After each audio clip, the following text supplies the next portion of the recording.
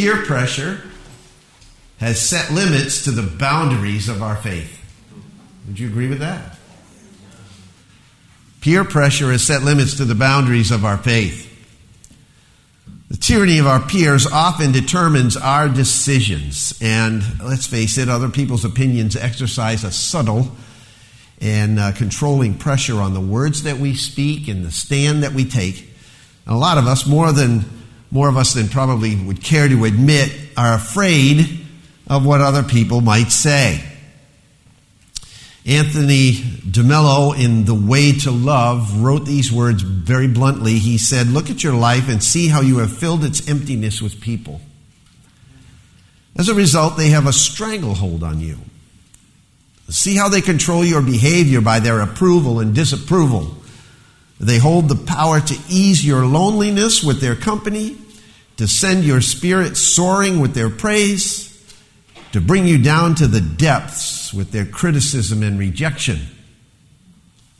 Take a look at yourself spending almost every waking moment of your day placating and pleasing people, whether they are living or dead.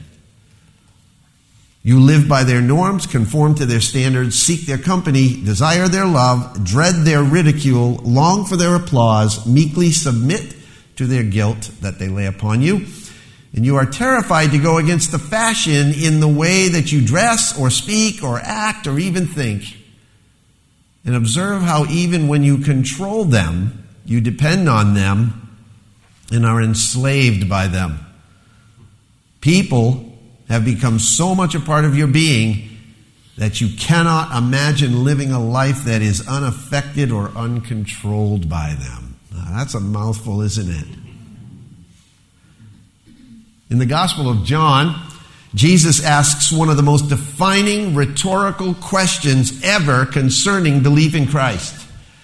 Although we may have read this obscure and unfamiliar verse multiple times, it's not likely that many of us have committed it to memory. I doubt that any of us have lingered long enough over it to really ponder what Jesus is exposing. In John chapter 5 and verse 44. Anybody memorize that verse? Probably not. We find him looking straight into the hypocritical eyes of his religious peers and convicting them with these words. Jesus said, "How on earth can you believe while you are forever looking for each other's approval and not for the glory that comes from the one God?" Whew, I bet you don't remember that verse, do you? That verse arrests me. It penetrates the deepest level of my walk with Christ and challenges my witness to the world around me, as it probably does yours. How much influence do you allow people to have over you when it comes to standing up for your faith? There are those who can answer this question with a, well, not much. I want to read some excerpts from a newspaper article to you, the title of which is, "You Can't Be a Beacon If Your Light Don't Shine." It was written some time ago, but 56 years ago, last month, Sandy Koufax, anybody recognize that name? Not if you're under 30, or 40, or maybe even 50.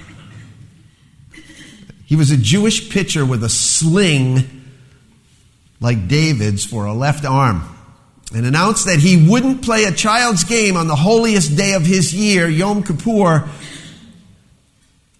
Koufax's employer, the Los Angeles Dodgers, respectfully pointed out that this child's game was the first game of the 1965 World Series. Couldn't he pitch just a little? Maybe 27 of his best pitches would do.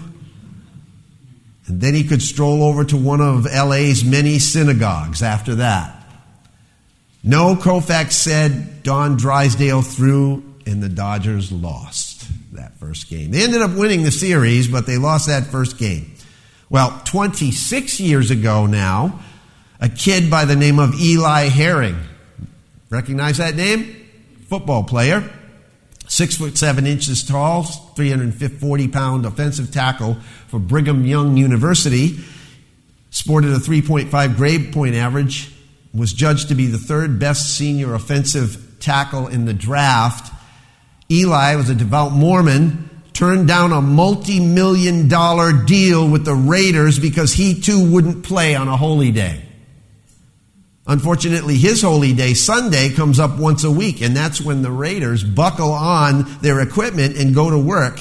Now, the author here, or the writer, says Sandy and Eli might disagree as to which day the Lord rested and consequently which day they should honor, but they be in solid agreement on the concept of dedication.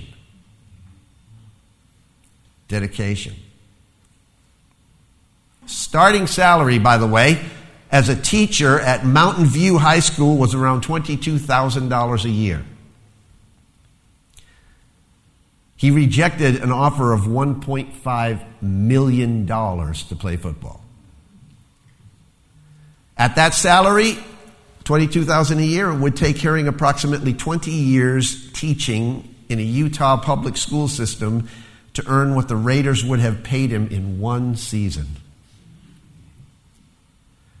Sandy Koufax was dedicated to the observance of his Jewish faith. Eli Herring was committed to standing up for his Mormon beliefs. They did not shrink away from declaring them and following them. Question: are we as committed to confessing and following Christ, who is the truth?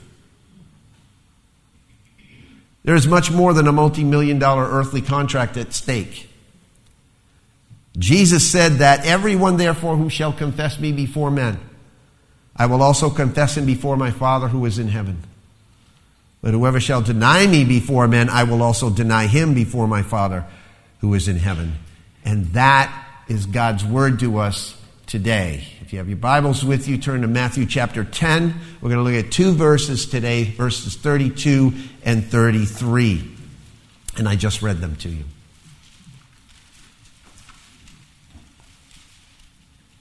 You see, when Jesus said these words, he was basically saying to his disciples, I want you to stand tall, I want you to speak up, and I want you to stay close to me.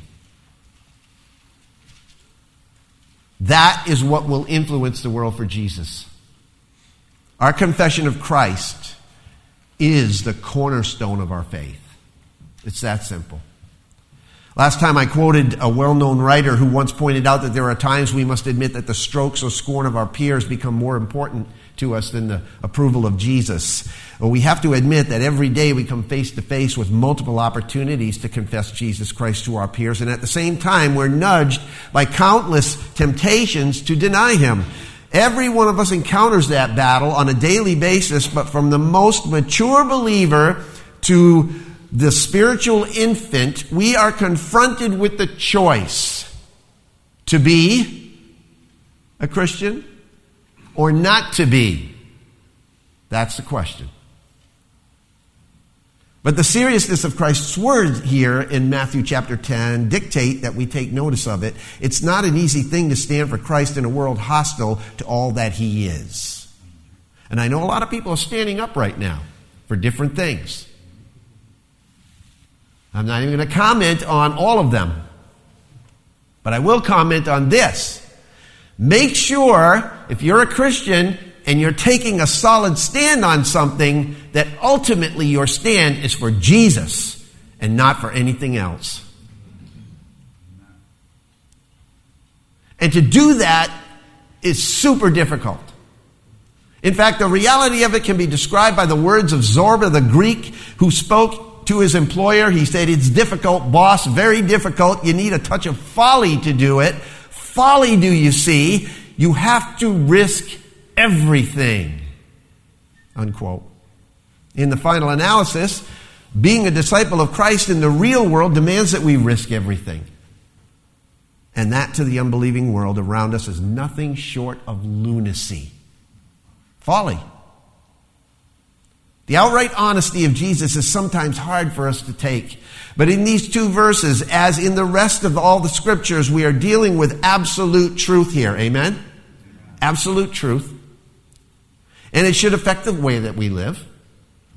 In these verses, Jesus gives us two clear realities about following him. Just two in these two verses. Principle number one. You're not going to like the choices, by the way. Principle number one, confession of Christ brings confidence.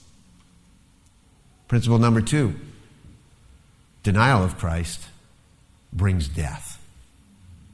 That's it. Verses 32 and 33. Confession of Christ brings confidence. First thing, verse 32. Therefore, Jesus said, everyone who confesses me before men, I will also confess him before my Father who is in heaven. Your willingness, my willingness to confess Christ before people, men and women of the world, determines Christ's willingness to claim you as his follower before his Father. That's heavy duty, isn't it? Let's unpack that a little bit and see what Jesus is really saying and what he's getting at. W.B. Riley, a Baptist pastor writing in 1926, points out that it is easy to understand why Jesus had to emphasize this duty to his disciples. There are only 12 men standing almost all by themselves against a religious tradition that was extremely powerful. Jesus had very few friends and many, many enemies. And the proofs of his deity were only partially recognized at that point in time when he spoke these words. The prejudices of Judaism had not even begun to be broken down, and the irreligious skepticism of the Gentiles was practically impenetrable at the time. It's no wonder that Jesus' words carry such heavy weight. But how strange it is to find that even today in the 21st century, 21 centuries later, with the church being the largest single institution in the world, by the way, Jesus' followers exceeding any number of people groups unified together under a single name under heaven, the infallible evidences of Christ's deity chronicled in the annals of history, the witness of his salvation found in millions of lives in every nation on earth, the translation and distribution of his inerrant word to the masses around the world, that we come to a time when the true confession of Christ invites the same conflict. The disciples didn't have that, did they? If it's hard to confess Christ now, with all those things going for us, how hard must it have been then when Jesus first spoke those words? It's understandable how the first Christians would have been tempted to deny him under circumstances, but how shameful for us who have so much to support our claims. You would think that these words of Jesus would almost be irrelevant to us today. And yet they are as relevant to us now as they were when Jesus spoke them. They're completely relevant to us. We find that throughout Christendom today, as the wheat grows up with the tares, there are churches in which his name is maintained, but his deity is denied. Ministries in which his words are professed, but another gospel is preached. Lives in which his lordship is claimed, but his will is not followed. Is it any wonder that it is hard to confess the true Christ before people today? And the same battle rages in this century that raged in the first, and it's this: true Christianity versus false Christianity. And the principles are no less binding. Jesus said, if we confess Christ before men, he will confess us before his Father in heaven. If we deny him, he will also deny us. It seems so black and white, doesn't it? Jesus' words. It's like there's no wiggle room here. So definitive, so final, so terrifying. So what in the world does it mean to confess Christ before men and women? What was Jesus referring to exactly here? Well, first of all, it involves external expression. External expression. The word confess simply means in the Bible to admit or to acknowledge. Okay? So when we confess our sins, what are we doing? We're admitting and we are acknowledging them openly and frankly before God. We're saying, God, you're right, I'm wrong, right? To confess, we say the same thing about sins that God says. That's what it means to confess. Well, to confess Christ means that we avow frankly and declare openly, through word and through deed, that Christ is all that he said he was and that God says he is. So here it is. To confess Christ is to align ourselves with the fact that Jesus Christ is Lord. And we do that publicly. We do it publicly. True, it is more than mere verbal confession, but it is also nothing less than verbal confession. For those of you who believe that you can keep your Christianity a secret and get away with it, Jesus' words here are pretty straightforward. You can't. On another occasion, Jesus said it like this in Mark chapter 8 and verse 38. He said, "For whoever is ashamed of me and my words in this adulterous and sinful generation, the Son of Man will also be ashamed of him when he comes in the glory of his Father with the holy angels." Paul reiterated it in very plain language. He said in Romans chapter 1, verses 15 and 16, he says, "I'm eager to preach the gospel, for I am not ashamed of the gospel, for it is the power of God for salvation to everyone who believes." Now, can we honestly say that we are never ashamed of our Christian faith? That we're not ashamed of it? I hope you could say that. I hope you could say that you're not ashamed. But are there times when you feel like maybe it slips a little? For example, do you ever catch yourself turning down your Christian radio station when your friends come around? Your friends that are not Christians. Are you reticent to continue a spiritual conversation in the store or at the counter if you know that people can hear you? Those are such little things, but nevertheless, they're pretty revealing of our inward thought patterns, right? Dr. Martin Luther King once said these words. He said, quote, "The ultimate measure of a man is not where he stands at the moment of comfort and convenience, but where he stands at times of challenge and controversy." If anything has come out over the last couple of years, it's been challenge and controversy, hasn't it?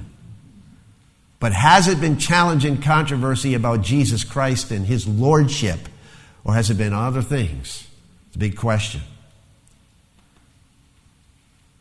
Let's get right down to brass tacks, shall we? Let me ask a few rhetorical questions. Don't raise your hand. What do you say when your boyfriend wants to sleep with you?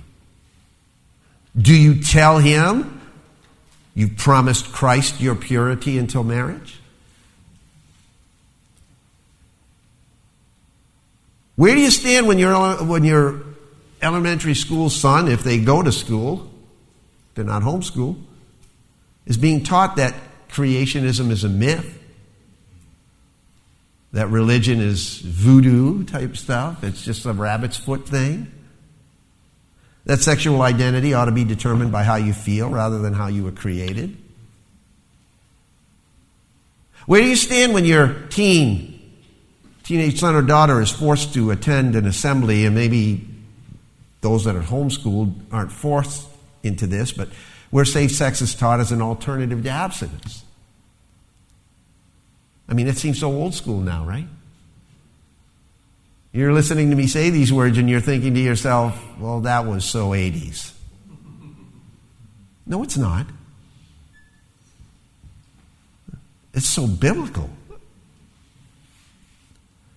How do you stand when your child's comparative religion class determines that all religions lead to the same truth? I mean, what do you say when your best friend is reaching out for help and seeking for truth and you remain silent about Jesus? How do you respond when someone who's hurt you deeply seeks forgiveness and grace? That's a whole different perspective on confessing Christ, right? Do you confess Christ in all of those situations? Are you aligned with Christ in all of those situations and many, many, many more? Jesus said that the measure of a Christian is that he or she confesses identification with Christ, whether in comfort or controversy, convenience or inconvenience, when it's popular or unpopular, at all times and in every way, we are to confess Christ. He didn't put any limitations on it here in these two verses, did he? You see, the church is built on this historical foundation of believers who were unashamed of the gospel of Christ. But to confess Christ requires more than just external expression. Just saying the word saves no one. And that brings up the second part of confessing Christ, and that it involves internal conversion. External expression, internal conversion. True Christianity says you can't have one without the other. Okay? Both are involved in the true confession of Christ before men. An internal conviction about Christ will always find some type of external expression. Okay? Always. Jesus said that we must confess him, and he said before men. What was he getting at? But an external profession without internal conversion is absolutely useless, isn't it? You can say the words. So, does that mean if you plaster your car with Jesus bumper stickers and a little silver fish that you're confessing Christ to the world? Confessing Jesus is infinitely more than wearing a cross around your neck. It's about carrying his cross in your heart, which becomes a visible sign in your life. Matthew chapter 7, some of the most disturbing verses of Scripture to me ever. Verse 21, not everyone, Jesus said, who says to me, Lord, Lord, will enter the kingdom of heaven, but he who does the will of my Father who is in heaven will enter. Many will say to me on that day, Lord, Lord, did we not prophesy in your name, and in your name cast out demons, and in your name perform many miracles? And then I will declare to them, I never knew you. Depart from me, you who practice lawlessness. Well, that's a scary set of verses, isn't it? Not only did they have verbal expression on the outside, but they also, what seemingly had signs that would confirm internal conversion. But Jesus said, I never knew you. There's something different about when you truly know Christ and you're not just performing. Paul understood the interconnection of these two concepts in Romans chapter 10. Romans chapter 10, some of the most familiar and well-loved verses in the Scripture in the New Testament, written by Paul under the guidance of the Holy Spirit. Romans chapter 10, verse 8, beginning in verse 8, but what does it say? The word is near you, in your mouth and in your heart. That is the word of faith which we are preaching, that if you confess with your mouth Jesus is Lord, and believe in your heart that God raised him from the dead, you will be saved. For with the heart a person believes, resulting in righteousness. Notice that. If you believe in your heart, if there's true conversion, it will result in a life change. And with the mouth he confesses, resulting in salvation. Verse 11, for the Scripture says, whoever believes in him will not be disappointed. Now the grammar of Matthew chapter 10, verse 32 is intriguing to me. Unfortunately, the English translations don't show it because of the awkwardness of the language, but there is a subtle truth here that is extremely important. I want you to take note of this. If you write in your Bibles, you might want to write this in your margin. Literally, verse 32 reads in the original language like this. Everyone, therefore, who shall confess in me before men, I will also confess in him before the Father. You see that subtle change? The idea is that we are to confess Christ out of oneness with him. That's why Matthew chapter 7, for all intents and purposes, those people looked like they were really true Christians, but Jesus says, I never knew you. Because they weren't confessing in him. We confess Christ out of oneness with Christ. Abide in me and confess me, Jesus says. It implies the identification of the confessor with the confessed. It is more than mere verbal acknowledgement. And the next phrase is even more substantial, indicating that Christ confesses us before his Father in the same state of oneness with us. That should really get you excited. To imagine Jesus standing before the Father, confessing that we are one of his. Right? He confesses in us before the Father in heaven. In other words, Jesus affirms solidarity with us. Doesn't that give you great joy to know that that happens? It brings a whole new understanding to Jesus' words in John chapter 17, for example. John chapter 17, Jesus' high priestly prayer, verse 20. We've heard these words preached and talked about, and you've read them so many times. Now think about it in the way that I just said, that Jesus confesses before the Father in us. In other words, in solidarity with us. John 17:20 begins this way: I do not ask on behalf of these alone, but for all those who believe in me through their word, that they may be, what's the word? One. Even as you, Father, are what? In me, and I in you, that they also may be in us, so that the world may believe that you sent me. The glory which you have given me, I have given to them, that they may be one, just as we are one. I in them, you in me, that they may be perfected in unity, so that the world may know that you sent me and loved them, even as you have loved me. That the world may know. That's the whole thrust there, right? Our solidarity with Christ, his with us, our confession of that, his confession of that before the Father. What does that do? What does it accomplish? That the world may know. 1 John chapter 2, verse 28. It's another place.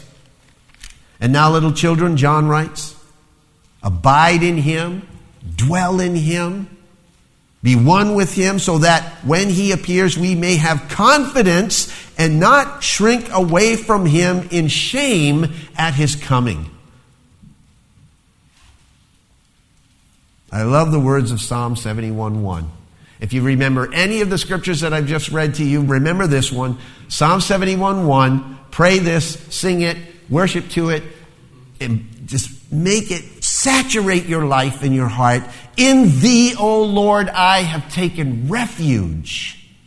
Let me never be ashamed. That's a great mantra to have as your life to recite during the day. To confess Christ not only means to recognize that he's Lord, but it is to identify ourselves with him and not back away from proclaiming him as such. Every one of us falls short of that, okay? Every one of us falls short of that. I know I do. We have lapses of faith, don't we? We have them when we keep quiet or when we act ashamed of him subtly. Yet know this, some of the greatest and most productive followers of Christ have also experienced that fear. We read in the scriptures that the disciples all fell away, right? They all fell away. Peter flat out denied him. Timothy got timid and weak-kneed, and so do we. We've all experienced times of subtly denying Christ. Times like those test us, don't they? They prove us. They purify us.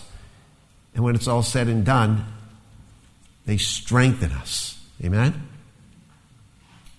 But they should not be the norm for us. They shouldn't be the norm for us. Using his own circumstances in an effort to bolster Timothy's courage, Paul wrote these words in 2 Timothy chapter 1, verses 7 and 8. For God has not given us a spirit of timidity, but of power and love and discipline. Therefore, do not be ashamed of the testimony of our Lord, or of me, his prisoner, But join with me in suffering for the gospel according to the power of God. Look at verse 12. For this reason I also suffer these things, but I am not ashamed. I'm not ashamed, Paul says, for I know whom I have believed, and I am convinced that he is able to guard what I have entrusted to him until that day. Paul had his total trust in God because he believed in him and he had entrusted himself entirely to his Lord. A true confession of Christ involves this external expression, an internal conversion, yet more than that, it brings about eternal confirmation. Again, verse 32, Matthew 10, the second part of the verse. I will also, Jesus says, confess in him before my Father who is in heaven. And that should give us confidence. Those whose lives are characterized by the confession of Christ are the ones whom Jesus will claim as his own. Amen? What an incredible sound that will be when we stand before the Lord and we hear Jesus say these words, Dad, he's mine. She's mine. They confessed me before the world, and I'm confirming them here and now. As wonderful as that sounds, the flip side is pretty sobering. It's pretty sobering. Confession of Christ brings confidence, but verse 33 says, Jesus says that denial of Christ brings death. But whoever denies me before men, Jesus says, I will also deny him before my Father who is in heaven. It's kind of heart-stopping words, aren't they? But what do they really mean? Do they mean that if we ever once deny Jesus, that we're doomed to an eternality and punishment in hell? What about Peter? Didn't he deny Christ? He denied him 3 times. Even after he was warned he was going to do so. By Christ. What about the early Christian believers who denied and renounced Christ in order to save their own necks and then later repented and confessed him? Will Christ disown them for eternity? What about us when we go out into the world disguising our Christianity in order to avoid conflict with family or friends or our peers? Will he forget that he ever knew us? These are all questions that roll through our minds when we read this verse, verse 33. Well, first of all, we must realize that it would be completely right that he should deny us before his Father in heaven, right?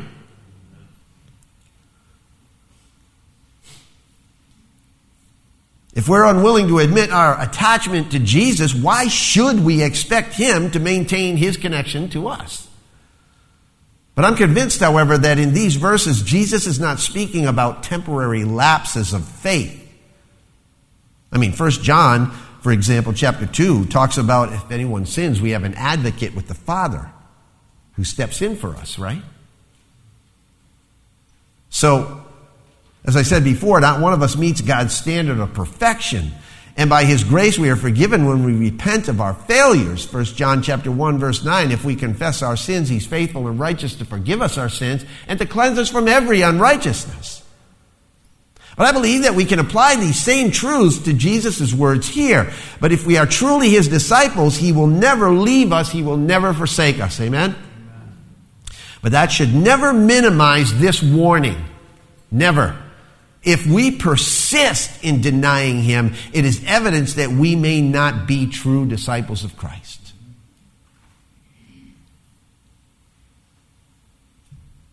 Every one of us should be concerned about that. I was just reading an article, watching interviews about a guy that he was a Baptist preacher for years. He began preaching. He got saved as a young boy at a Bible camp. He began preaching powerfully at 16 years old. He became a pastor of a church, and he became a pastor that was recognized nationally. I think is one of the 500 fastest growing churches in the United States. You know what the guy's doing now?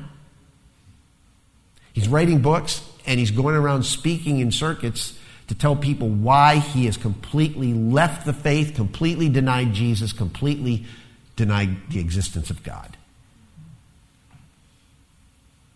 I don't understand how somebody can do that after a lifelong ministry, 30 plus years. It'd be like me walking out of here in January, at the end of January, and then struggling for the next 6 months, and then telling everybody, all of you, that I have now renounced my faith and I no longer believe that Jesus was real. Pray for me. I don't ever want that to happen. I can't imagine it happening, but I can't imagine it happening to this guy. That's scary stuff. But I know one thing, if we're truly his disciples, Jesus will never leave us, never forsake us. I got to believe that that guy, if he was truly believed that before he dies, he will come back. Because Christ will never let him go. But that should never minimize, again, the warning. You know, every one of us should be concerned about this warning because it's a good thing to keep us in check. Evaluate yourself. Are you denying Christ? More rhetorical questions. Are you denying Christ before your family? Are you denying Christ in your community? Are you denying Christ with your friends? How about even in your own home? See, Peter was thoroughly convinced that he would never deny Christ, even if it meant death. He actually said those words and recorded for eternity in the Scriptures. But Jesus warned him that even his great faith was not beyond the realm of erosion. In Matthew 26:31-35, Jesus told Peter that he would not just deny him. He told Peter, he used a word that means completely deny him. Totally disassociate himself with Christ before people. He used an intense word for deny. In Luke chapter 22, we read about it in verse 31. Simon, Simon, Jesus said. Notice he didn't call him Peter. Notice he called him by his old pre-salvation, right, pre-disciple name. And he didn't just say it once. He repeated it twice for emphasis. Simon, Simon, behold, Satan has demanded permission to sift you like wheat. But I have prayed for you. I have prayed for you that your faith may not fail and that you, once you have turned again, repented, strengthen your brothers. Strengthen your brothers. Brothers, and Peter said to him, Lord, with you I'm ready to both go to prison and to death. And he said to Peter, I say to you, Peter, the rooster will not crow today until you have denied me 3 times that you even know me. See, Peter claimed that he would follow Christ to prison and to death. And the end result was that Peter fell very, very hard. And when it got rough, he denied having any connection with Jesus whatsoever. He swore that he never even knew him. In Luke chapter 22, if you're there, verse 60.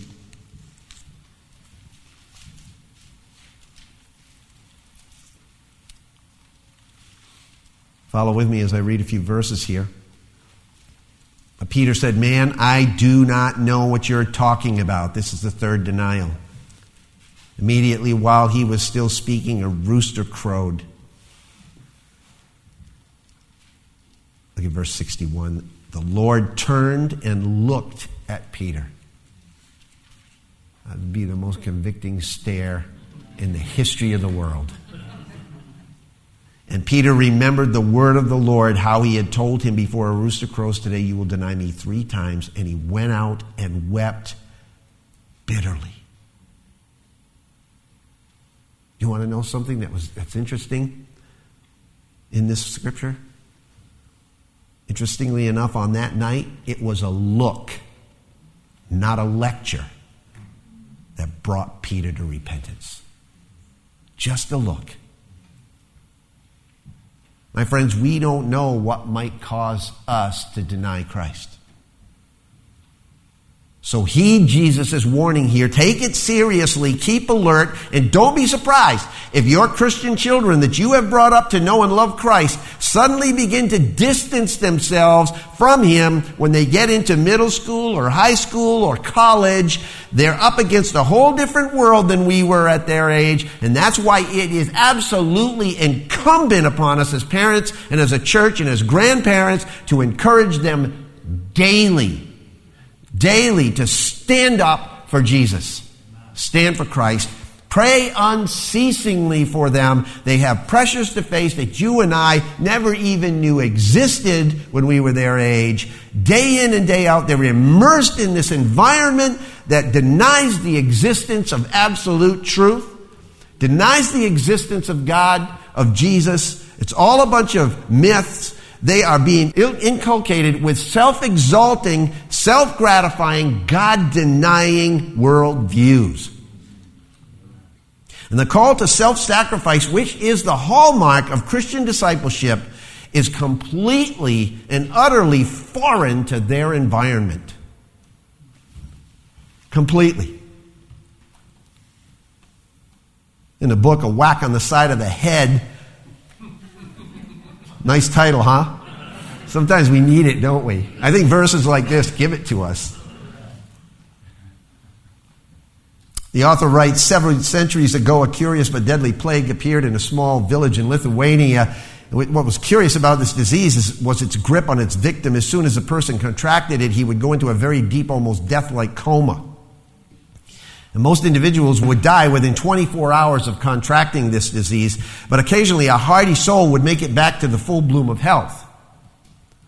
Well, the problem was that since the early 18th century, medical technology was not very advanced back then, right? So the unaffiliated had quite a difficult time telling whether a victim was dead or alive. Now, this didn't matter too much, though, because most of the people were, in fact, dead. Notice I said most. Then one day it was discovered that someone had been buried alive. This alarmed the townspeople, so they called a town meeting to decide what should be done to prevent such a situation from ever happening again.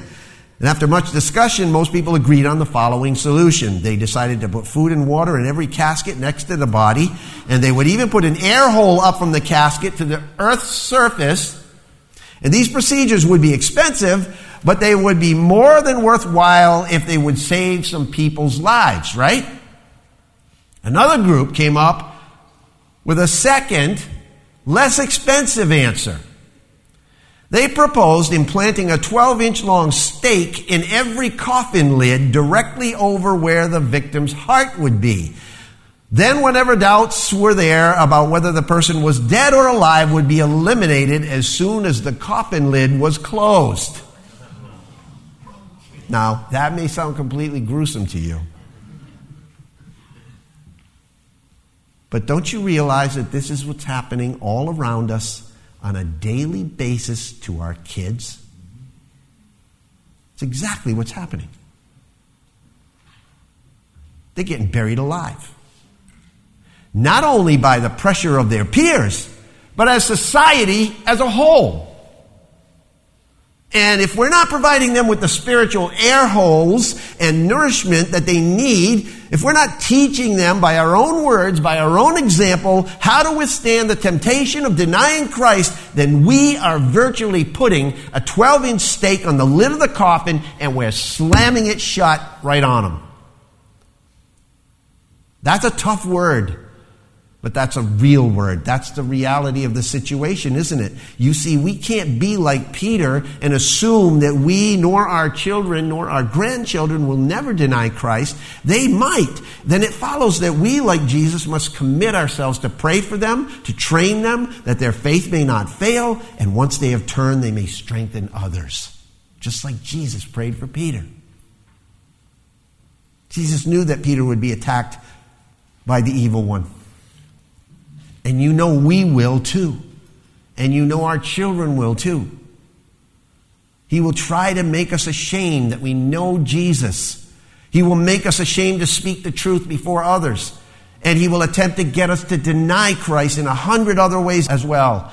So the question looms again, have you denied him? Have I denied him? You know we can deny Jesus in so many more ways than just our words, right? Ken Geyer puts it this way very aptly in his book, Intimate Moments with the Savior. He writes very candidly, I deny you in so many areas of my life, in so many ways, and at so many different times. When I'm too busy to pray. I deny that you are the center of my life. He says, when I neglect your word, I deny that you are competent to guide me. When I worry, I deny that you are Lord of all circumstances. When I steal something from another person to enrich or enhance my own life, whether that be some material thing or some credit that is rightly due another, which I have claimed for myself, I deny that you are the source of all blessings. You see, all these little subtle ways can erode our faith if we're not careful to keep short accounts. Satan will try to get us to deny him in these and 1,000 other ways. He will shake us to the core. He'll sift us like wheat, all in an attempt to silence our witness and to make us ashamed. Moshe Rosen, formerly of Jews for Jesus when he was alive, once wrote these words. He wrote, quote, Satan uses shame like a pry bar. He thrusts it into our souls and opens us up, making us vulnerable. Shrinking away from the shame, we move in the direction he exactly wants us to go, away from God. That's what Peter could have done. That's exactly what Judas did. Both of these men denied Christ, but after the winnowing, only one of them had retained a naked kernel of faith that stemmed from a genuine confession of Christ. And it was a mere kernel, by the way, of faith, which caused him to return to his Lord, to experience his Lord's forgiveness and restoration, and go on to confess Jesus powerfully before thousands as one who would never, ever deny him again, even when facing his own death. In fact, Peter was so loyal to Jesus that he requested to be crucified upside down, stating that he was unworthy to die in the same manner as his Lord. What a powerful turnaround, right? And why did that happen? Because Christ prayed for Peter. Because Peter was truly connected to Christ. Peter's denial didn't lead to disownment. And yours doesn't have to either if you deny him. No one has to be disowned by Christ. Even though at times you and I may fail, the Bible says that Jesus is able to save us forever, right? Forever. And that he always lives to make intercession for us. That's Hebrews 7:25, by the way. And I suggest that you maybe want to write that down and post it somewhere. That Jesus saves us forever and he always lives to pray for us. But friend, if you persist in denying Christ with your mouth and in your heart, continually rejecting his offers of grace, rejecting out of hand his gift of forgiveness and life, please be aware that on the day that you stand before God, if you haven't connected your life to Christ yet by faith, please be aware on the day that you stand before God that Jesus will deny you because he never knew you. Because the truth is, he never did. Let me close with this. William Booth. Recognize that name? William Booth? He was the founder of the Salvation Army. He was asked in an interview one time toward the end of his life to describe the secret of his success. This is what he replied. He says, I will tell you the secret. God has had all there was of me.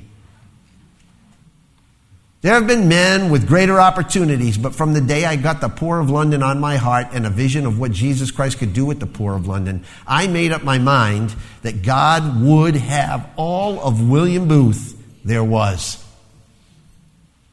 And if there is anything of power in the Salvation Army today, it is because God has all the adoration of my heart, all the power of my will, and all the influence of my life. Those are great words. Could we say them? The interviewer commented that I learned from William Booth that the greatness of a man's power is the measure of his surrender. It's not a question of who you are or what you are, but of whether God controls you. Several years later, when General Booth's daughter heard about her father's comment regarding his full surrender to God, this was after he had passed away, This is what she said. You never know what your kids are going to say, right? This is what she said. She said, quote, "That wasn't really his secret. His secret was that he never took it back." What a powerful testimony. So where do you stand in your relationship to Christ? If your heart has been moved by Jesus' words, I want you to bow your head and close your eyes right now and join me in this prayer as we close. This prayer, which I borrowed from, again, Ken Geyer in his book, Intimate Moments with the Savior, as I think is so appropriate. Forgive me, Jesus, for all those quiet ways known only to you in which I have denied you. Thank you for all the times you have prayed for me that my faith may not fail. There is no telling how many times I have been rescued from Satan's hand because you stood beside me. And thank you, most faithful of friends, that no matter how terribly I've failed you, I can always look into your eyes and there find forgiveness. We pray these things in Jesus' name.